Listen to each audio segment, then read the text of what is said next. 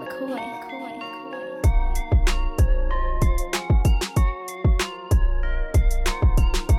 up, everybody? Welcome in to the PHNX Suns podcast. I'm Lindsay. That's Saul. That's Flex. That's Gerald. Yes, that's right. Saul is back. He's back.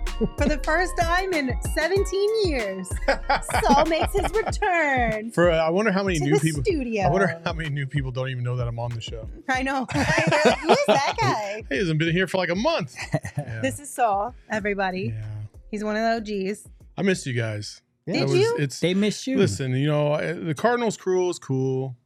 It's cool, hanging out with Bo and Johnny. Bo sucks. It's all good. As he walks all by. good.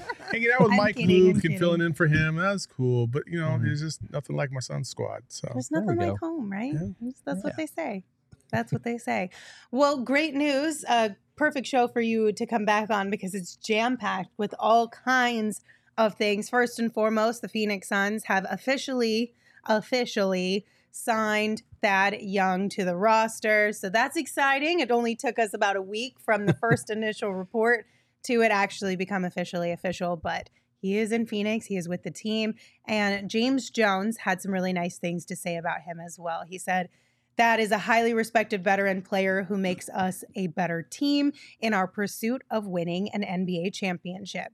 That is extremely intelligent and plays with a competitive intensity. His size and defensive abilities add versatility to our roster." Gerald, I know that you've done a deep dive on Thad over at gophnx.com. Well, what makes you so excited for him to be on this squad? Just the fact that we have another player on the roster now who he's not going to play heavy minutes, but if he gives you 10 to 15 quality minutes at a number of different positions, that's great. He opens up Frank Vogel's small ball versatility a little bit, like James alluded to, in terms of that defense, that versatility.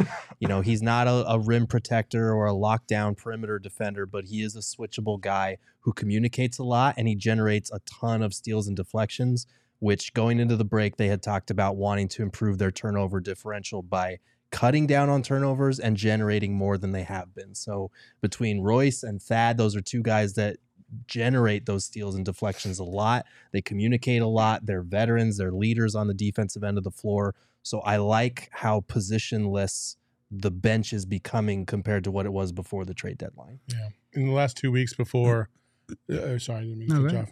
The last 2 weeks before the All-Star break, the Suns have improved quite a bit.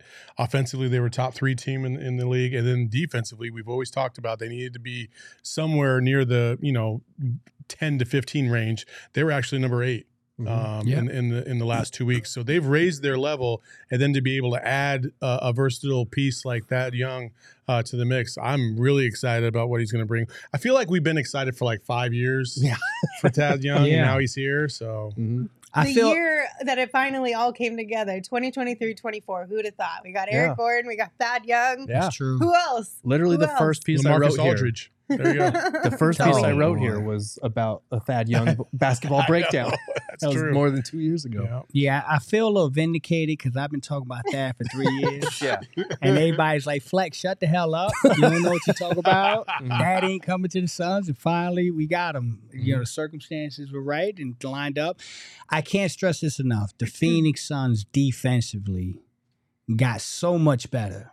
I mean, so much better. What he lacks in athletic ability because he's 35 years old and he's not the same guy that he used to be, he brings in IQ, knowledge, just being in the right place, being a leader, being a talker.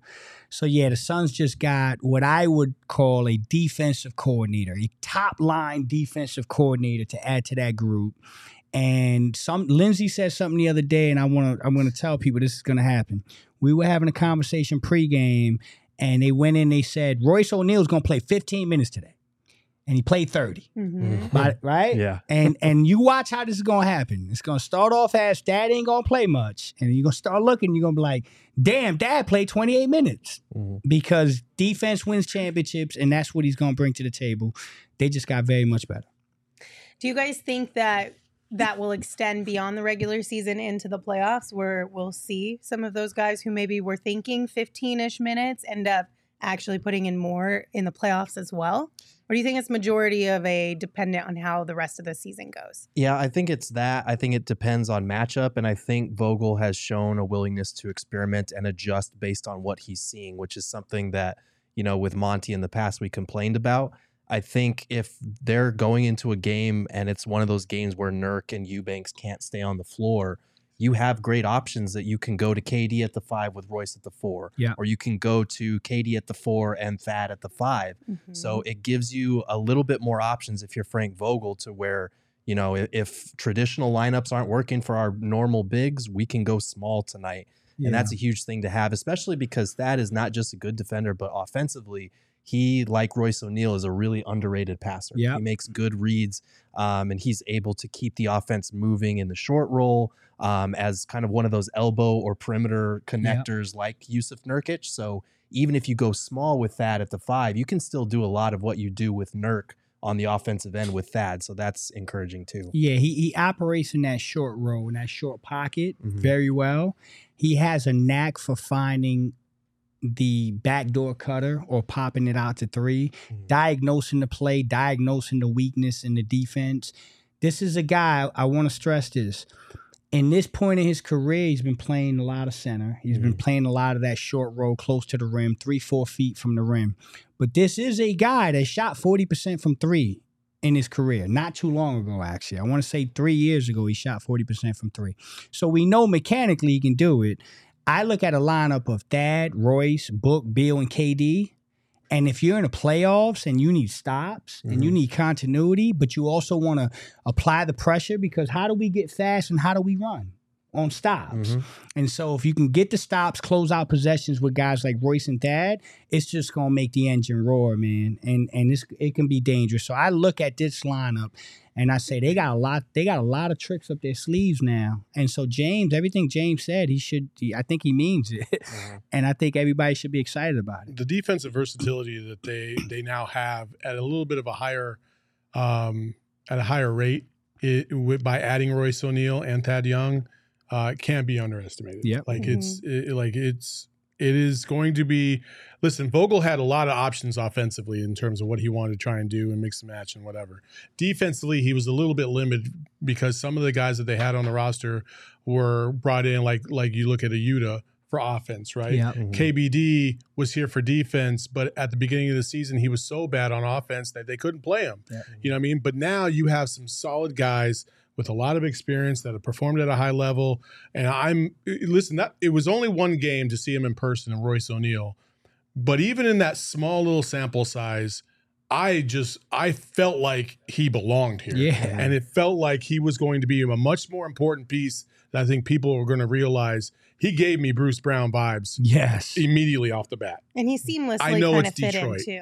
I'm just saying. But he seamlessly fit in, and even with the communication and the way that his teammates spoke about him, it wasn't like the normal, yes, I'm going to say nice things about the new guy on our team. It was very specific things too, which I think speaks volumes to what he brings and how comfortable he felt immediately implementing that with this squad. But the Suns have options, and that's a good thing. A lot of people are asking if Young will be playing on Thursday. He should be available. I expect him to be whether or available. not he'll play remains to be seen, but he should be available. So that's a positive. And, just like the Suns have options now, you guys have options when you hit up our friend at Desert Financial Credit Union. For more than 84 years, they have been Arizona's largest, most trusted local credit union, and they are dedicated to creating exceptional experiences by giving back to the community and providing financial solutions that make lives better. And right now, if you open a free checking account online, you're going to get $200 in bonuses. So don't leave that money on the table. Get started by visiting desertfinancial.com/200. Just like at the casino, cash out as fast as you can and go to some burros with that money. Heyo. There you go. There you go. Right? Yeah. All right. There we go. Burritos, tacos, enchiladas, the whole 9 yards. I'm a big red chili fan. I love their red chili smothered burrito. You can't go wrong with that. They got locations all over the valley. You just go to someburros.com. You're going to find them, the one closest to you. Let Some Burros cater your next meal as well. Big or small, order online and find the closest one by visiting someburros.com. All right, guys. So we were blessed yesterday, with an hour and some change long conversation from Kevin Durant. And there were a lot of really great things in this. We're going to talk about a few things first. First and foremost, because we had already talked about it earlier this week, he spoke about his leadership and the way that not just Charles Barkley at the All-Star game, but long before that, people have been questioning him as a leader, and he had a response. Why do you think people in the media think you're not a good leader or that you're not a leader? I'm not as charismatic as my peers. I don't have a personality that's like fit for TV like my peers. And a lot of those stories of what we talk about don't get spoken about in the media. And that's just really what it is. It's like you got to sell what you're doing as well. And I haven't sold it enough, you know, and I feel like I don't feel like I need to. I don't feel like I want people to call me a leader, but I also don't want people to say I'm not one either. You know what I'm saying? Because they don't see what goes on behind the scenes or what I talk about or my intentions or the relationships that I built with my teammates and support staff. But when guys like that say that, I just got to chalk it up to them just not being aware of what goes on instead of like wanting to, you know, push a narrative for myself, maybe not a narrative, or tell the truth for myself. Or expose the truth on how great of a leader I am. I don't feel like it's necessary. I'll just chalk it up to those guys not being aware of who I am. So, I mean, I agree entirely with this just because his personality doesn't really fit what we typically see, quote unquote, from that main leadership kind of guy. You know, there's a couple things that I think of right away when I think about Kevin Durant's leadership. If you look at head coaches around the league, some head coaches are very demonstrative on the sideline. Some of them are reserved. Some of them sit down the whole game. Some of them stand up the whole game. Yep. Doesn't mean one's more effective than the other. Yep. It's just your coaching style. And I think with Kevin Durant, that's the first thing you look at. Then the second thing, you look at a guy like Bol, who says, you know, KD's like my idol. Like I grew up watching KD, and to be able to play with him is phenomenal. And you look at his growth over the course of this season alone, and we haven't seen that kind of growth from him from a consistent standpoint at any one of his stops. He is not doing any of the crazy things that he did from time to time in the last couple cities, you know, fast break and then try to throw a crazy pass or anything like that. He's been a lot more reserved. He's played within himself. And you got to think that Kevin Durant has that influence on a guy like Bol, because I guarantee you if Kevin Durant speaks to Bol's going to listen. And why? Because he knows that Kevin Durant is one of the greatest players of all time. And Kevin Durant taking the time to influence a guy like Bol is leadership. Totally. And so that's what I get what Charles is saying in terms of like, you know, he needs the most obvious, you know, representation of leadership on the court. Some guy being, you know, loud and blah, blah, blah, whatever. Like that's not for everybody, you know? You guys think about it when you guys were going up through high school. You know, and playing games. Same thing with you. You know, like you had certain athletes that were just like getting hyped and they wanted to clap the whole time and blah blah. Let's go. Like I was the type of person like, bro, get the fuck away from me right now. Like You're doing too much. I'm trying to focus on the game. I'm staying within myself. I ain't got all that kind of energy. But that doesn't mean one of us was wrong or one of us is right. It's just how we went about our business. So I don't like the KD slander when it comes to leadership because you have no idea unless you see him on a day-to-day basis what he's doing behind the scenes to exude that leadership. All right, so we talked about this. I'm going to piggyback on you. This pissed me off. Like, I'm still pissed off about this Charles Barkley comment on about him being a follower. There's no way on God's green earth that you get to the level that Kevin Durant is at, which I believe is in my Mount Rushmore. I said it the other day. Jordan, Kobe, Bron, KD. That's where I'm at. There's no way you get there without being a leader. Now, to Saul's point, I played with a lot of very good athletes. Some of them were demonstrative on the court. You know, in the timeout, on the court, in the locker room. And then there were some really good basketball players that wouldn't say a damn thing to you until after the game. Until we're walking to the car, until we're at the spot eating, and would say, hey, man, this how you should see this how you should do this. And so there's different forms of leadership. And so he's not the guy that's going to be all in your face. But watch a game. Do yourself a favor and watch a 48-minute basketball game. Don't get distracted. Don't fall into the BS. Watch the entire game and watch how many times Kevin Durant is communicating with his teammates, communicating with people on the other team, coaching them up on why their foul was a foul, coaching them up on why their foul wasn't a foul. So, I mean, Kevin Durant's a leader, and it's foolish that we've gotten to the point where we're picking and choosing spots to say, okay, he went to Golden State, so he's not a leader. Like, that's ridiculous to me, man. And so, chill out. Kevin's a leader. He just does it in his own way. Yeah, I mean, the people that matter, the people, his coaches, his teammates, and those of us that are paying close enough attention to what these people are saying, understand that Kevin Durant's leadership is not that typical. I think Frank Vogel called it rah-rah leadership. He's referred to that multiple times, that KD is a lead by example guy, but when he sees things that can be corrected, he will point them out. It's just not in that visible vocal way that we see on TV or whatever.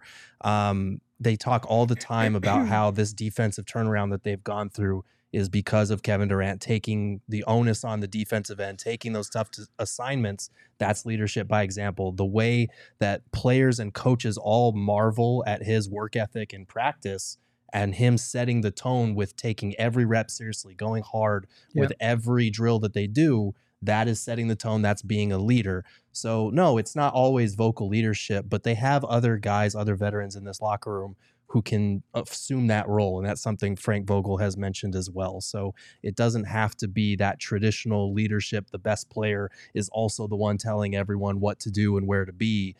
But he does do that behind the scenes too. He is helpful in that way. And you're not going to tell me. I remember it was 1 or 2 games before the break, Nasir Little made a bad turnover. Yeah. Kevin Durant clapped in his face, was in his shit. Man, you got to be better than that. A couple plays later, Nas comes down and hits a 3. You're not going to tell me one of the all-time greats getting on you like that is not going to have an effect on you. And that is also a form of leadership. Correct. That we used to associate with Michael Jordan, with Kobe, the guys that expected a ton out of their teammates to the point that they almost bullied them at times.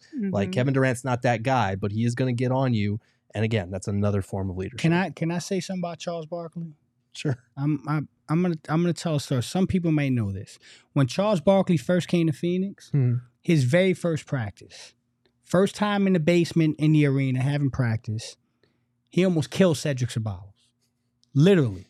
Cedric Ceballos is going for a layup, and Charles Barkley decided to damn near clothesline him, knock him to the ground.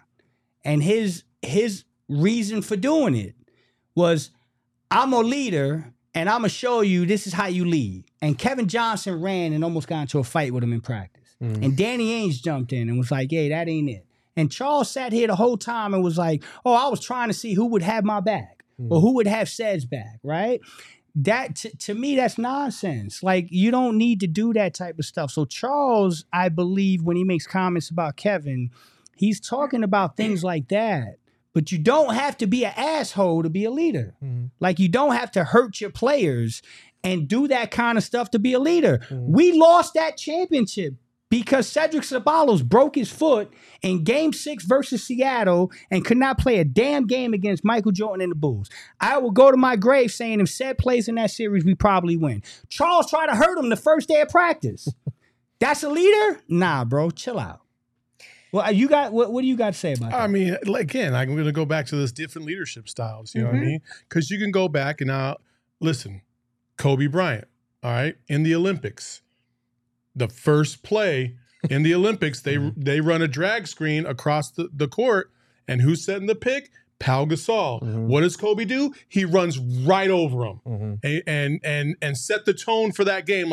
Yeah, that's my brother when we're playing for the Lakers, but fuck that dude right now. I'm trying to kill him. Yeah. And that's a tone setter, right? It's a form of leadership, right? So everybody's got different leadership capabilities. All 4 of us in different ways would lead by, in a different way. It doesn't mean any one is less effective than the other. It's just the way you go about doing it yourself. And I don't think KD is not a leader because he's not out there rah-rahing and being the most obvious physical example of leadership out there on the floor. I think he's just doing it in his normal, quiet kind of manner, because that's who he is. Yes. And that's what I love about KD. Yes.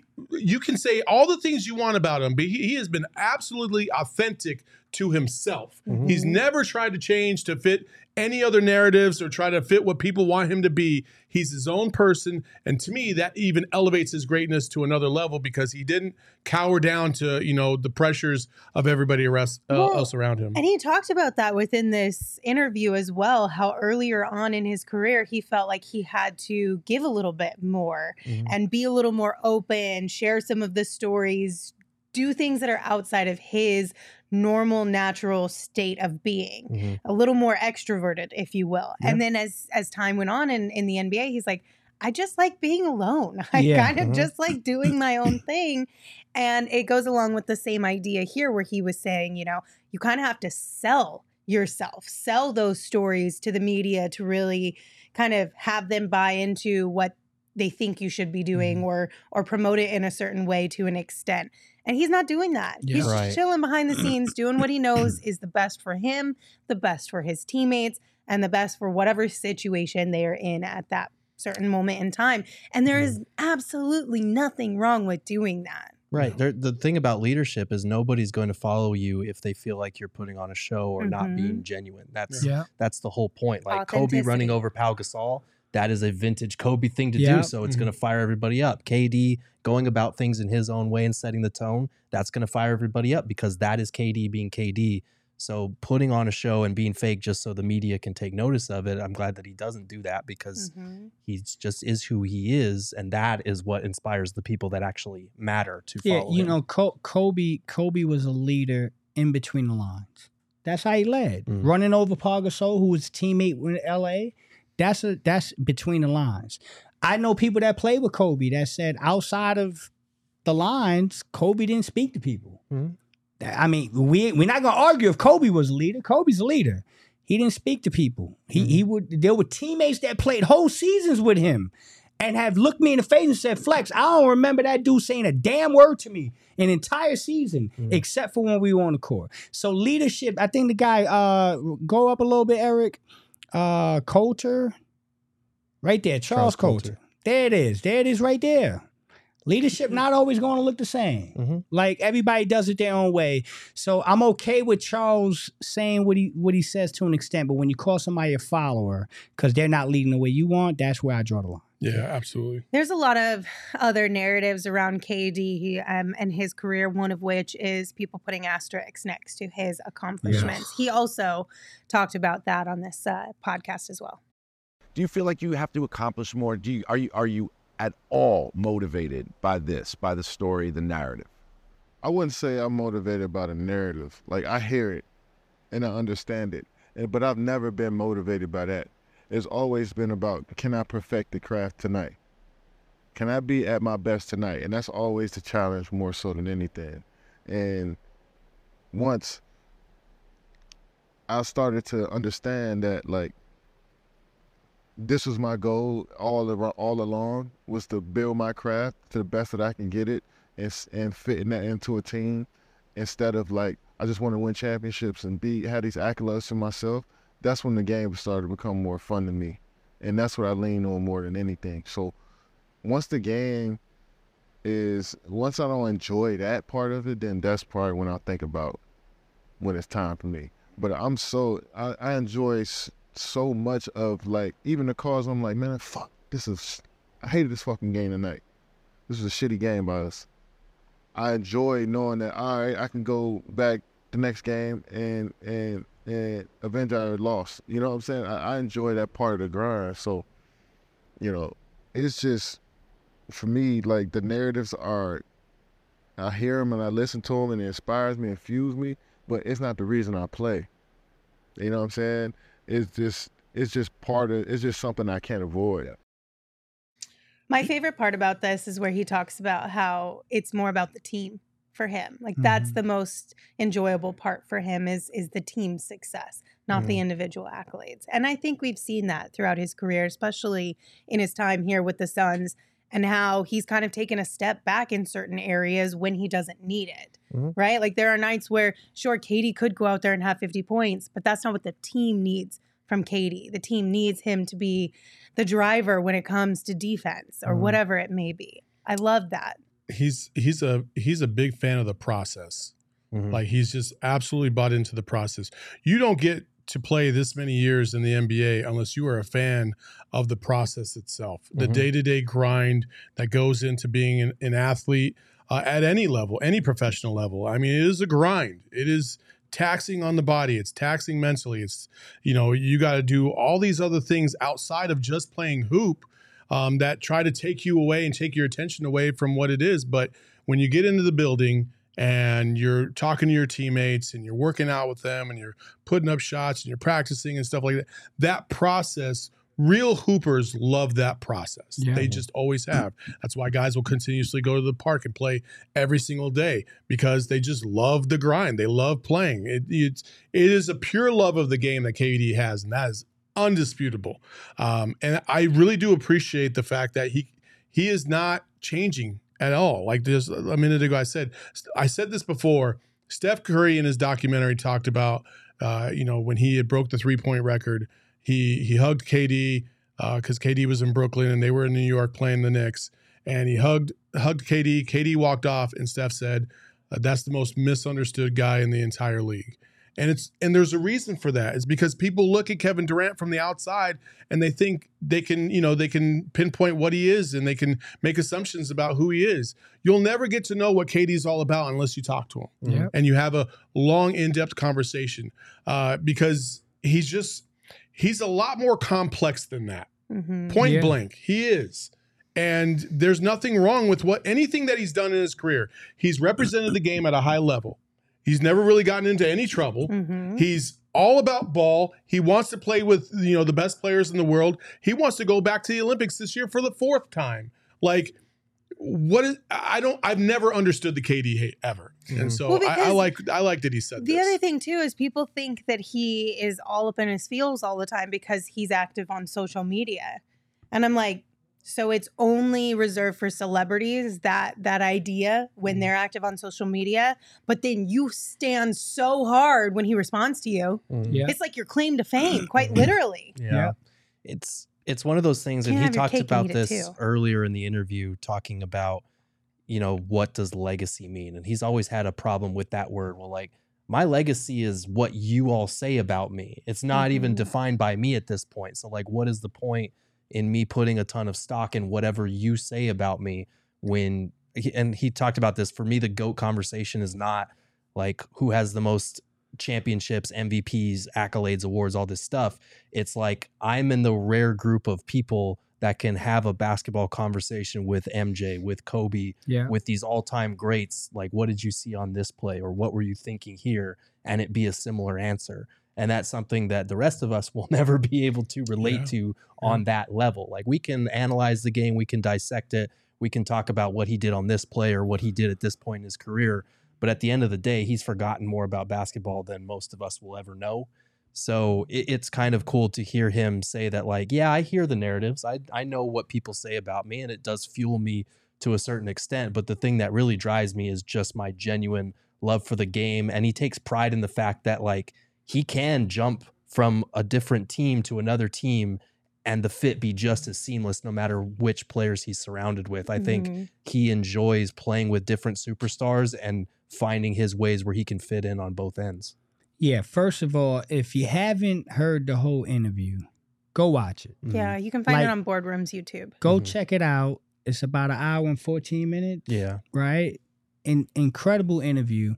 Some of the things he said, it stuck with me throughout the day because he talked about when he had the Achilles injury and how you feel as an athlete, it's done. It's over. Like, I can't get my foot to do what it's supposed to do. But you go into that moment and you're like, all the gold medals, all the scoring titles, the league MVP, the championships, all that stuff flashes right before their eyes. And then you have that moment where you can say, I'm done. Kevin Durant could have tore his Achilles and said, I'm done. I'm just going to walk away, fade into the sunset. I got rings. I got gold medals. I got scoring titles. I got league MVPs. I'm one of the greatest to ever do it. but yet he sat there and fought his ass off to get back in the game, learn how to rewalk, learn how to replay basketball again with such a traumatic injury. Why? Because he loves the game of basketball. Because he cares about the game of basketball. That's a guy that didn't have to do that. And so I encourage people, if you really want to get a good glimpse into Kevin Durant, listen to the whole interview because he is way more complex than people think. Saul makes a great point. And he is a basketball savant and a genius. To Gerald's point, he's forgot more basketball than we'll ever know. So to sit here and go crazy on Kevin Durant, it just blows my mind that some people feel like they're able to do that. So yeah, great interview. Go check it out. Yeah, he also spoke about quite a few different players throughout the NBA, including his teammate, Devin Booker. What's surprised you about Book's game that you didn't know? His mentality. When it's time to hunt and to kill, he's all about that. And he doesn't let up either.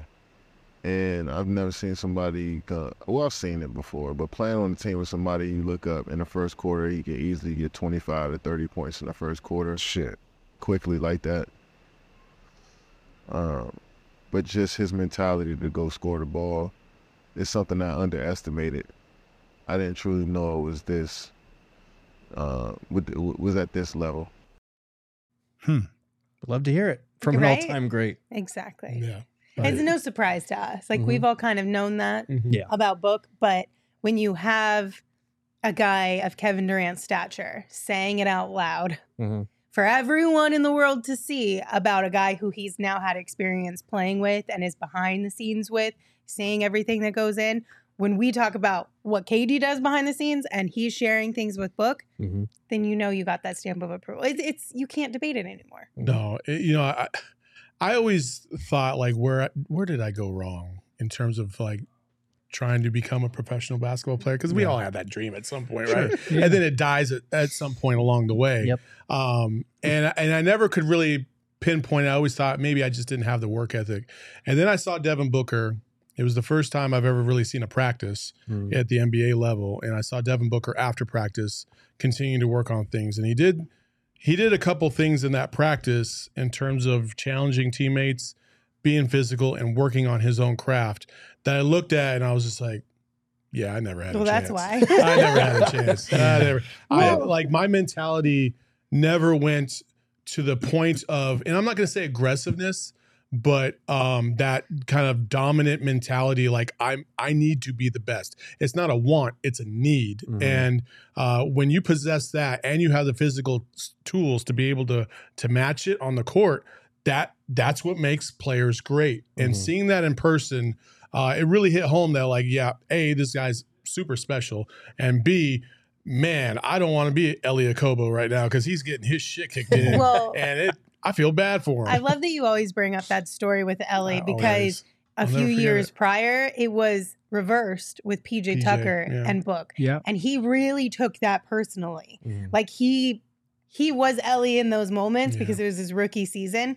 And he was like, one of these days, PJ, I'm going to get you. Like that was the mentality. It was like, I know you can do this to me now because I'm still trying to figure things out. I'm still learning at this level. But just you wait because I'm going to get there and then I'm going to bust your ass. All right. So King, talking about that, this is an interesting conversation. So the difference is when Book was going against PJ and PJ was bullying him and giving him the business, Book took that home. Book took that home and obsessed about that and made it a mission and said, I'm going to get this dude the business. I'm going to get there. I'm not there yet, but I promise you, I'm going to fight. I'm going to scratch. I'm going to claw, but I'm going to give you the business and I'm going to make you respect me. Now, what people I don't know if people know this or not, but Elie Okobo and Book were good friends. They were besties. Very good friends, okay? And Book was doing to Elie what PJ was doing to Book. Here's the difference, that mentality. Elie didn't take it home and obsess about it. That's the difference. That's what separates these guys. Elie Okobo didn't go home and say, you know what, my goal in life is to go back and bust Evan's ass. And that's the difference. It's a killer instinct. Kobe was the most arrogant 16, 17-year-old person on fucking planet Earth, man. Like I was in gyms with people, and this guy at 16 was saying, I'm the best player in the world. I don't give a damn what your ranking is. Tim Thomas, I know you number one, but I'm better, dog. And I'm going to go to the gym and I'm going to show your ass. And I'm going to show you on Thursday when we come back. It's a different, so yeah, I question the same thing. Where did I go wrong? I ain't got that. But the thing is not many people have that. Correct. Like even, talking to the difference between Book and Ellie, like you can point to a number of guys who've come and gone from the league who don't have that. Yeah. That's what makes it so unique and so great. That's why you talk about those specific players in the ways that you do. Because you can still make it to the league without that. Yeah. But that's what sets you apart. You won't be great. Well, yeah. I mean, it's definitely that. Like, I don't want to underplay that. But in some cases, it's also just like ability. Because I think Ellie could have Kobe's mentality, but and he still wasn't going to bust Book's the raw ass, talent. No. Because he's Ellie Kobo. But like... Damn. But he still made it to the league. That's what we're saying absolutely. here. He's in the top He's in the top 1% of players on planet Earth, probably still to this point. But like at that level, just confidence, just that edge is not enough. And that's where Book and guys like KD and all these different guys that we talk about are truly one of a kind, because they have that maniacal, super competitive drive to be great. And they also have the ability, the size, the athleticism, the skill to do it too. So it's pretty cool that watching Book go from this rookie that was drafted 13th as the sixth man at that great Kentucky team to one of the 10 best players in the NBA that an all-time great like KD is saying, yeah, that guy's a killer. That guy's a hunter when it's time to hunt. Basically, cool. At the end of the day, what we've learned is you can always bet on Book and he'll have your back. Mm-hmm. And you can also bet on him tomorrow when he plays the Mavs with our friends over at the BetMGM Sportsbook app. Right now, if you sign up for the BetMGM Sportsbook app using the bonus code PHNX, all you got to do is place your first BetMGM Sportsbook wager through the BetMGM Sportsbook mobile app of at least $5, and you are going to receive $150 instantly in additional winnings, regardless of your wager's outcome. Again, that is bonus code PHNX. You can check out the show notes for full details. And now you can listen to Damon talk about the disclaimer. Gambling problem? Call 1-800-GAMBLER. Available in the U.S. Call 877-8-HOPE-NY or text HOPE-NY 467-369 New York. Call 1-800-327-5050 Massachusetts. 21 plus to wager. Please gamble responsibly. Call 1-800-NEXT-STEP Arizona. 1-800-BETS-OFF Iowa. 1-800-270-7117 for confidential help Michigan. 1-800-981-0023 Puerto Rico in partnership with Kansas Crossing Casino and Hotel. Visit BetMGM.com for terms. This promotional offer is not available in New York, Nevada, Ontario, or Puerto Rico. Gerald, what makes you happy? My wedding coming up. Oh, okay. But also beer. Is there one specific thing that makes you happy? No. I'm so confused. That was an honest answer, though. Yeah, I mean, nothing makes her happy ever. True. That's true.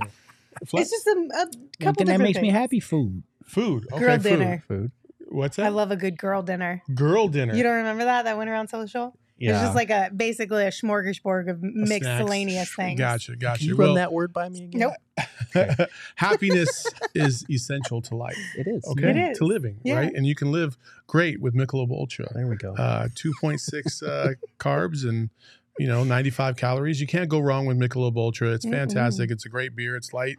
It doesn't make you feel weighed down, and it's a nice little. To me, it's a very good social beverage. You just need something in your hand to drink and sip and taste good. And while you chit-chat away, Michelob Ultra has got you. Head over to MichelobUltra.com to find how you can win superior NBA prizes and to find a Michelob Ultra near you. It's only worth it if you enjoy it and enjoy responsibly. Absolutely. All right, guys. So another thing that is circulating around the internets today are some comments from JJ Redick kind of calling out his media counterparts. Since when is it players' jobs to educate people on basketball? When did that become a thing? Isn't that our job? I'll answer. I do that as my job. That's my job to educate people on basketball. I'm letting you speak, and then I'll answer. It's our job, Stephen A., to educate people on basketball. It's our job. And here's the reality. This is the ecosystem we live in. I can do a video on my podcast. Where I break down the last 9 games the Pelicans have used Zion Williamson as the primary ball handler and what type of actions that has led to. I looked it up this morning. 54,000 views on YouTube.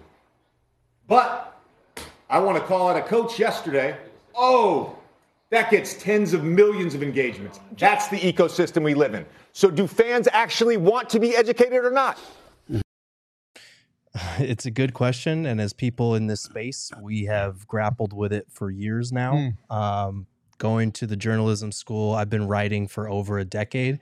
And I can back up first, I'm not putting out any videos that are getting 54,000 views on YouTube. But like when I put out an article that's like a breakdown or something that I think is more on the educational, analytical side of things, it's going to get 1/10 of the views that something like, here are 10 trades, or here is Isaiah Stewart punching Drew Eubanks in the face story. And I want to preface this by saying that I don't think there's anything wrong with casual fans that just want to enjoy the drama, that want to enjoy the big storylines and narratives and don't really want to be educated. Because at the end of the day, some people work a 9 to 5, and when they get off, they just want to relax and watch basketball and turn their brains off. And that's perfectly fine. But NBA media does such a bad job compared to NFL media in terms of bridging the gap between entertainment and education. Like if you watch an NFL halftime show, they're talking about the game. They're saying the running game needs to do this, or the defense needs to do this, or this is where quarterback messed up here. If you watch an NBA halftime show, half the time they are not even talking about the game that they are covering. They're talking about, here's the biggest storylines from around the league. And to a certain extent, I get it, because the NBA has more marketable stars than anybody. They have bigger and brighter personalities than any sports league. And I don't think leaning into that drama is bad necessarily, but 95% of NBA coverage now is slop. It's hot takes, it's clickbait, it's narratives, it's drama, it's everything but the actual hoops analysis. And I feel like NBA media does its fans a disservice when it only focuses on those things. Like there is a market for it. It's not as big because people love the drama at the end of the day, but we need to do a better job both as media and as fans in bridging that gap so that not all of the coverage of this league is just bullshit. Like there has to be some substance to it. Okay, I have a couple things. Go ahead. One, I don't disagree with you. However, if the numbers show what the numbers show, then that's on us from a fan base perspective to, if we truly do want that, then we have to actually engage with it. We have to promote it in the same ways that we engage and promote the dramatic storyline type of things. Because at the end of the day, we all understand that this is a business. So if you only get 10,000 clicks versus 100,000 clicks, you have to do where the business says you've got to go. Yep. Second, one of the biggest reasons why I think the NBA struggles with, like your example of the NFL during halftime, they're pointing out specific things, is the partnerships from the TV side of things. The NFL typically has the networks that do a lot of these things. Whereas in the Suns, for example, they own their own broadcast, which means their broadcasters are paid by Matt Ishbia, which means they're going to say nice things about the Suns and Matt Ishbia. That's how it's always been. And majority of the teams are similar too. Even if you have a Fox Sports or a Bally's or whomever, it's a partnership. So there is a limit to what you can say in these shows. You have to kind of be polite about it, but I'm for talking lack like of a better national word. too. Like I know, but national, then on the national side of things, now you're juggling multiple games at the same time, right? Are they actually paying attention to the Suns when there's 3 other games going on, or are they watching that one over there? I mean, if it's a And I national think that's an telecast, issue. you should be. Like TNT and ESPN do a really bad job when they have a national game of actually talking about the game that they are covering. And I get it, they have double headers, but like, so does the NFL. Like the NFL still has analysts that break things down. And the broadcast too. Like the broadcast, you learn so much more watching an NFL broadcast about the game than you do in an NBA one, because the broadcasting is just not as good on the NBA side. It's also because the time in between plays It's as well. shorter. That's part of that it. does Yeah. matter for sure. For Because, you know, I mean, it's back and forth. You don't have time to pull out the telestrator and be like, by the way, on that last play, while the other play is going on, right? So there is that. Do you have anything to say? Yeah, I mean, Go ahead. listen, I don't get into the business side of this. I'm not equipped to talk about how networks should do things. I just been here 6 months. I'm learning the game. I will say I don't have no problem with what JJ said. I think there's a lot of truth to it. To your point, you watch a TNT game, they go to halftime. I only give a damn about about 30 seconds of that halftime, and that's probably when Kenny runs to the board and starts talking basketball. Because I'm a basketball guy. I don't care about the fluff. I don't care about who Taylor Swift is dating. I don't care about any of that stuff. I'm a basketball guy, and I want to digest basketball in my way. And sometimes, way too often, 90% of the time, you watch the telecast, and you're like, okay, when are we going to actually get to damn basketball? And I think another problem I had, the last thing I will say is, he makes a great point. The difference in views for BS versus actual basketball, that's way too much of a gap. Okay. And the people that are complaining about basketball are the ones that won't watch that video about basketball. And so that's my problem. Don't sit here and claim to be a genius and point out these players and say things about players when you're not even watching the information they're giving that's actually basketball related. It drives me nuts. So I got no problem with what he said. I also think from the basketball content side of things, like the more in-depth analytical type of stuff, right? I think there's a barrier of entrance to that as well, where it's so much easier to be a casual NBA fan, keep up with the storylines around the league, watch basketball from an entertainment perspective without really diving too deep into it. Where do you go without getting clowned for asking those questions? Right. Somebody in a comment section could be like, hey, can you help me understand what's going on in this play here? And what are half of the comments? Yeah, you're a casual. Yeah. You're a bum. Get out of here. This isn't for you. Like, we're assholes sometimes. Yes. So there is a barrier of entrance too, where people are like, fine, I'm not even going to go down that path because I don't feel welcome. It's not an easy space for me. I'm just going to be casual. I'm going to be involved in the storylines, and I'm going to follow Kevin Durant because I like him. Yeah. Go ahead. You sure? Yeah. All right. So there's a lot of levels to this, and it's kind of ironic because once we launched PHNX, kind of going through this, I'll talk about myself. So I used to give a lot of hot takes. I used to do a lot of rants in the first year of this whole thing, and then I got to a point where I felt like I wasn't providing enough basketball information or knowledge at all. I was just shouting into the void for no damn reason. And so I adjusted myself because I didn't like the way that I felt like I was being portrayed because of my own approach, right? And so I wanted to change that up. And the reason why is because I felt like, I love Espo, but Espo does a lot of the hot take kind of stuff. And he has his own opinion. And I felt like having both of us do the same thing kind of didn't really make too much sense. So I wanted to bring something else different to the thing. You fast forward to the last, 6 months, really the last 3 months. And one of the things that kept popping up in a variety of different places, whether it be podcasts, Reddit, Twitter, whatever, was that, our show was more for the casuals.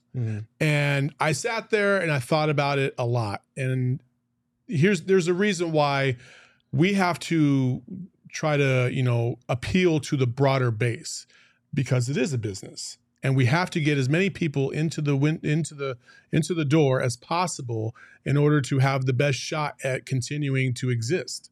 All right. Now, once you get into this space, and what we've done over the last couple months is let's see if we can fine tune this a little bit to give those people that love, a place where they like the analytical stuff or they want to get deep dives. How do we give them something that they can really sink their teeth into? So Gerald and Steven start to do the Take That for Data. He and I start to do the old heads. We have the Outside Shots show, and we're doing different content to try and appeal to a variety of different levels. But it is hard when, people just think, first of all, they make assumptions about what you're doing as a business, right? But everything that we do, we're trying to give as much knowledge back to the public as possible. And I agree with JJ Redick to a certain extent. Is, it's not a player's job to educate you on X, Y, and Z. And I get that. But there are also a lot of people that want to learn. Maybe they don't know exactly where to go. If you look at, and I'll use this as a perfect example, I'm about to bring Espo again into this, right? Stephen Pridgeon, You guys all have started to get to know him, does fantastic work. For the last 2-3 years, he's been doing film breakdowns. And my guy was getting like 5 views, 10 views on a 15 or 20-minute breakdown on terms of sets that the Suns were running or the Merc were running or the Chicago Sky were running or the Bulls were running. Didn't matter. He wasn't getting a lot of views. Meanwhile, like Espo will throw on a tinfoil hat and say something outrageous. Views. Like, so it does depend on what the audience wants and what you really want to track. I love both sides. I like to be entertained, but I also want the knowledge. And there's two things that you have to come from every piece of media. Otherwise it falls flat. You either have to be entertaining or you have to provide information. If you don't do either one, you die. And so that's what I think, overall the landscape is trying to figure that out, the best balance. And some people, they found out their own secret sauce and their own formula, like TNT and ESPN, and they're just going to drive that point home, and that they're not going to get out of that lane because it's been working this long. People are still watching. We're going to continue to do it. But that doesn't mean that everybody else that comes along has to do the same thing. And you can adjust and manipulate your own space in order to appeal to a wider range group of people and even have those specifics within that range. And that's what I love about basketball. There's so many different things: the analytical side, the hooper side, the casual side, just the fan that likes the Suns, but they don't really get to follow the team that much. Like, it's all over the place. So it doesn't have to be a one size fits all kind of scenario. Right. We can all exist in the same space. And to go back to your point about the statistical and the analytical stuff, right? I do agree. I think there's a section of that exists where, to me, I've never really bought into the analytics, but that doesn't mean I'm going to dismiss it, right? I've talked to Gerald multiple times about analytics and trying to learn more about this, that, and the other. But there is a sense sometimes that I feel like if I'm not listening to analytics or statistics, that means I clearly don't know shit. And it's like, no, like there's a feel that goes along with this as well. Not every stat can relate to everything that's going on in the court and paint that perfect picture. It's not going to be like that, and vice versa. So that's kind of my feeling towards all of this, is just we can all live in the same space. I think you're speaking to the importance of local coverage too, because it is hard as a national beat writer or talking head to adequately cover 30 different teams of the league. It's impossible. Like, it really is. And that's why there are so many good podcasts here on the Suns in Phoenix that are worthwhile listens, because they bring different things to the table. And I think that's why at the start of this, I mentioned we need to bridge that gap, because you do need to be entertaining to bring in the average fan, but it's also okay to educate them without doing, the deep dives that only diehard analytical minds will appreciate. And so that's one thing that we are trying to do here. It's something that I'm working on, because I know I tend to lean a lot more towards the analytical, nerdy type stuff. But you're right, Lindsay, there shouldn't be that feeling of there's a barrier of entry. If I am a casual fan who wants to learn more, that's one thing that I'm trying to break down that barrier. Stephen Pridgeon, the Dunkers spot, they do a good job. Shane Young, JJ Redick, like a lot of these people do. And to be clear, at any level, right? Whether whether you're trying to get into the space, to me, it's a big red flag for anybody that I see on Twitter to call somebody else a casual if they do ask an honest basketball question. Like, fuck you. Who are you to sit there and be the gatekeeper of basketball? This shit's for everybody. Also, just to be absolutely 100% clear here, at least from my opinion, whatever style of fan you are is perfectly fine. Right. If you resonate with what JJ Redick said, that's great. If you're the opposite of it and you're like, I don't really care about that content, that's absolutely fine too. Nobody gets to dictate how you are a fan of a specific sport, team, player, you name it, whatever it may be. Like, again, but just to be very clear. If you are that type of fan that does want to learn more, make sure you have to invest in it. Make sure you support the people that do work that you like, and make sure you seek it out. Ideally, it would be like a buffet where you can pick and choose what you want. Yeah. My problem is that the balance of that buffet is 95% slop right now and 5% actual content that'll educate people. And so I think finding that right balance is what we need to be better at as NBA media people. I think you have people that believe in eye tests, that played the game, that have lived it, and you got people that have the analytical side. And I believe there's a middle ground that can be met between both sides. And to Lindsay's point, it's funny she said that because I've had people reach out to me on Twitter and say, I don't know what this means, Flex. And those are my best interactions. Mm-hmm. Maybe they're getting hounded by other goofballs, but those are the ones I enjoy the most. Mm-hmm. A genuine conversation. I'd rather you tell me you don't know, teach me, than act like you know and be an asshole. Mm-hmm. Yeah. So that's what I'm talking about. So Gerald has done the All NBA podcast a couple times with Tim Legler. I was fortunate enough to do it twice this week. The one thing about Legs that I was blown away by was just like his openness to share his knowledge. Mm-hmm. Like he did not hold anything back, and he was just so welcoming that it made me feel like, if I have a basketball take, he's not going to sit there and think that it's egregious or he's going to judge me based on what I just said.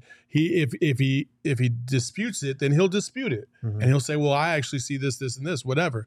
But like I learned, you always learn. You're constantly learning. And when you see somebody like Legs, who played in the NBA for a decade, who's been on television for 2 decades, is one of the most respected guys in terms of breaking down players and systems in the league.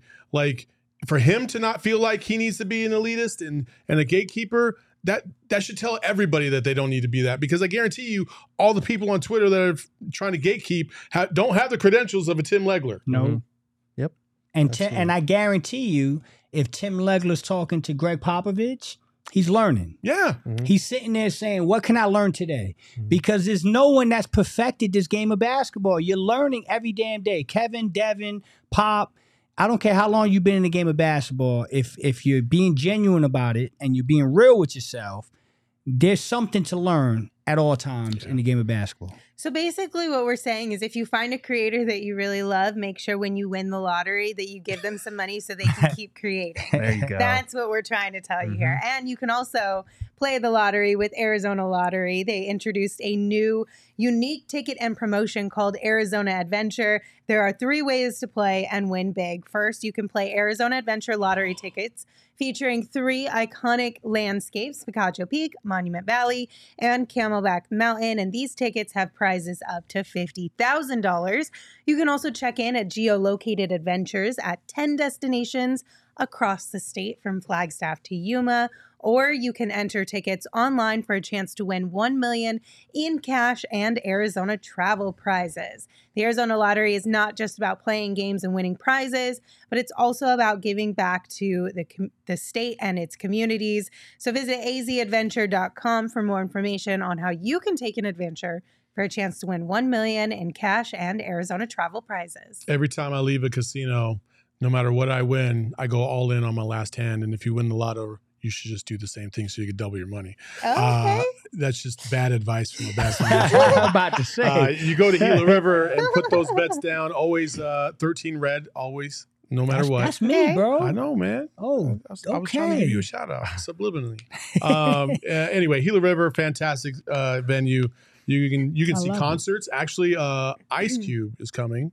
And so Ice is Big Cube. Daddy Kane. Let's Don't go. ask me why. Okay. Like those 2 E40s coming Let's to town. go. Like check that There we out, go. right? That's all going to be around the Final Don't Four say time. something, Eric. There's a lot of cool stuff going on at Gila River besides the great restaurants that they have and the great hotel that they have. So check them out. You do you at Gila River Resorts and Casinos. Play and visit playatgila.com for more details. We going to see Big Daddy Kane? Me and you? You know, Come on, bro. I don't We got to know, get the man. eyebrow, get a little stash, and a little cut in the eyebrow. No, I grew up on Big Daddy First Kane. of all, I'm man. not doing the cut and eyebrow. Come on, man. I'm You 40, gotta keep it real, I'm dog. 44 years Flex old, is like, man. I'm ready. I've I'm been waiting ready, for an man. excuse to put a slit in my eyebrow. That's what I'm saying. Age just a number, bro. And it's going to grow back.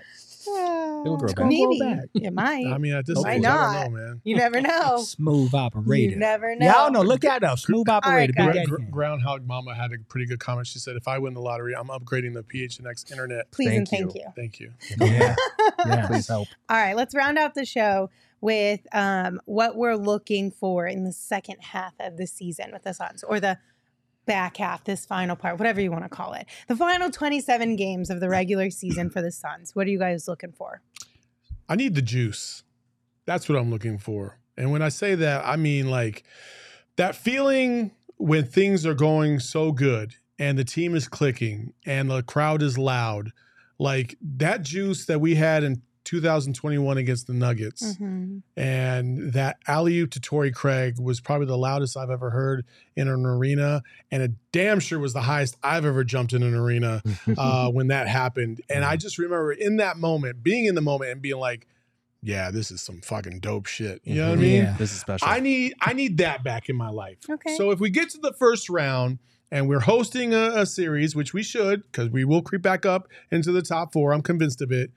I need y'all to bring the juice again, man, because the last couple playoffs, it's been okay. Miller Lite. But it wasn't like that. It wasn't like 2021, man. I need the juice.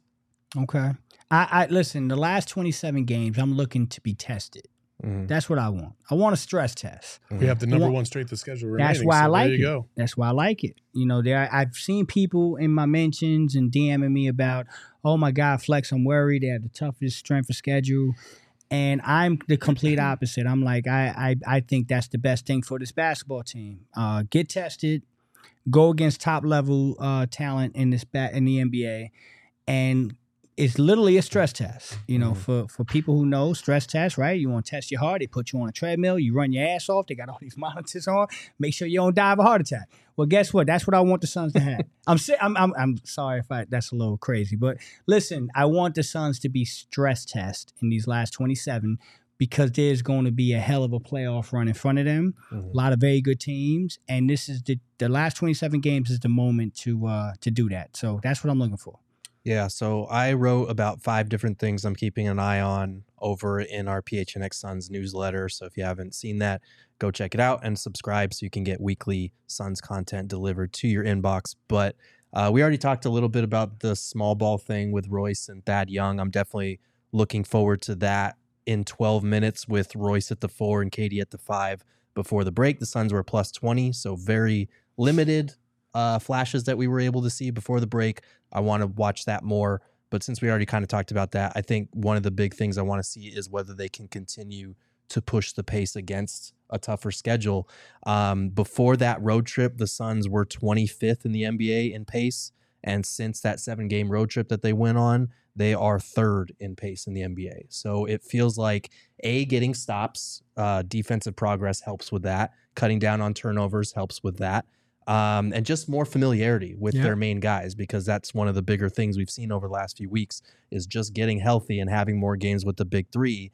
They've been able to attack in transition a lot more, play at a faster pace, be more familiar. So I'm hoping that they're able to continue that, because Durant is like in the 95th percentile in finishing in transition. Devin Booker's like 90th. They've got multiple guys in the 89th percentile or better. So why wouldn't you want to put them in those opportunities and continue to play at the faster pace that they were talking about going into the season that we didn't see for the first 2.5 months? I'm with Dagoon in the chat. They said nothing but complete and utter domination is acceptable.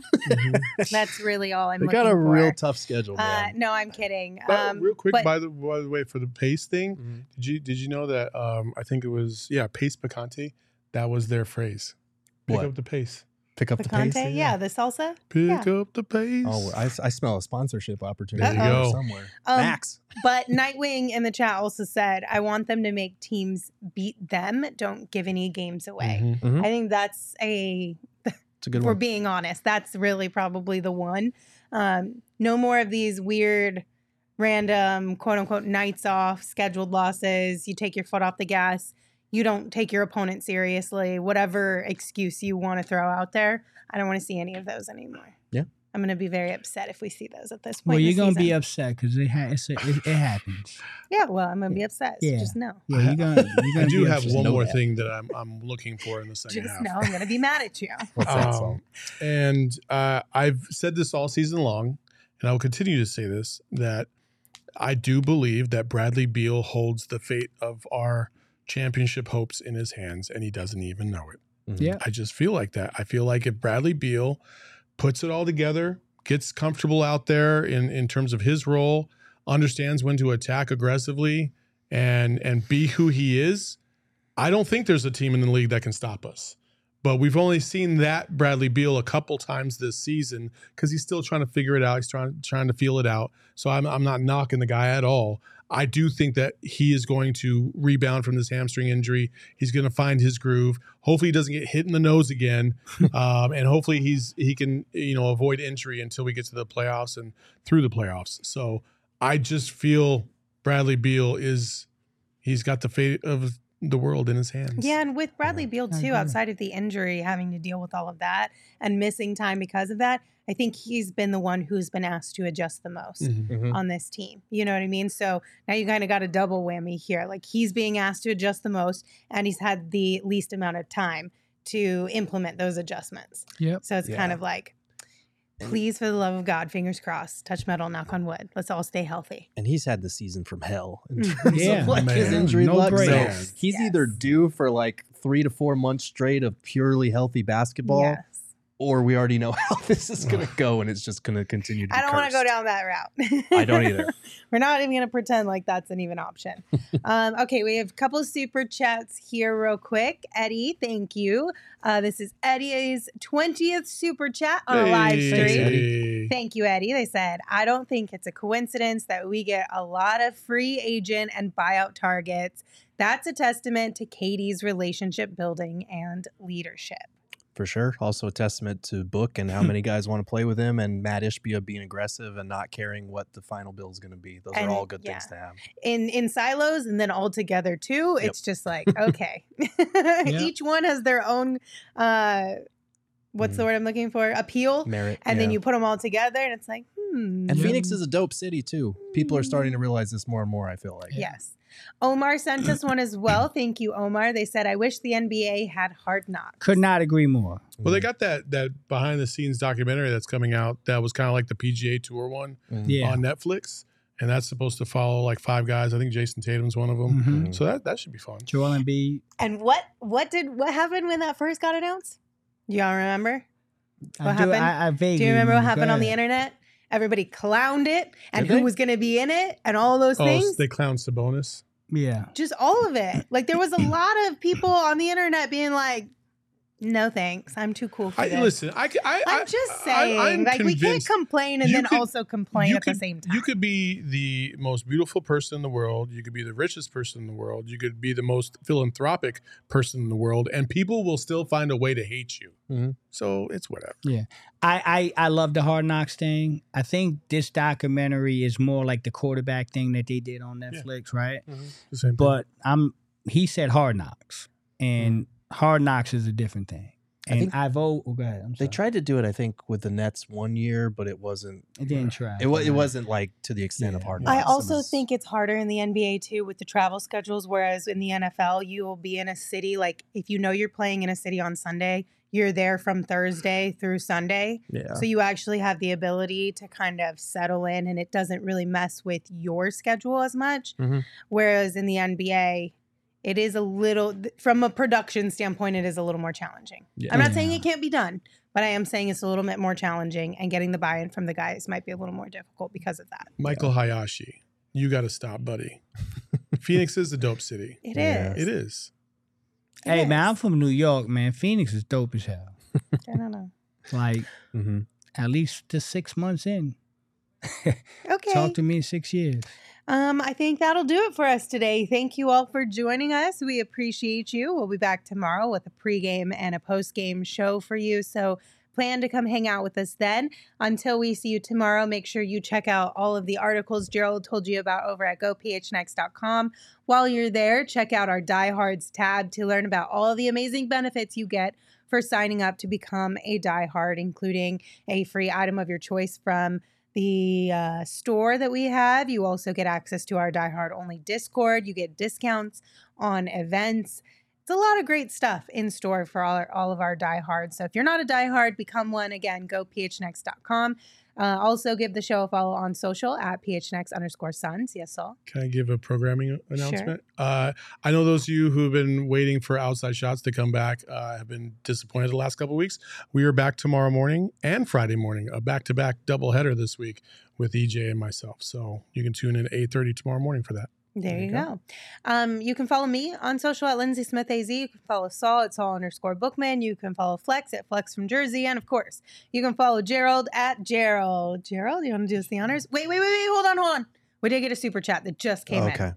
Michael sent us one and said, guys, what made me a Suns fan again is Suns on Antenna TV again because I'm not paying. So now I'm watching every game. There we go. Having Suns games available across the area is amazing. You know why? Because Phoenix is a dope city.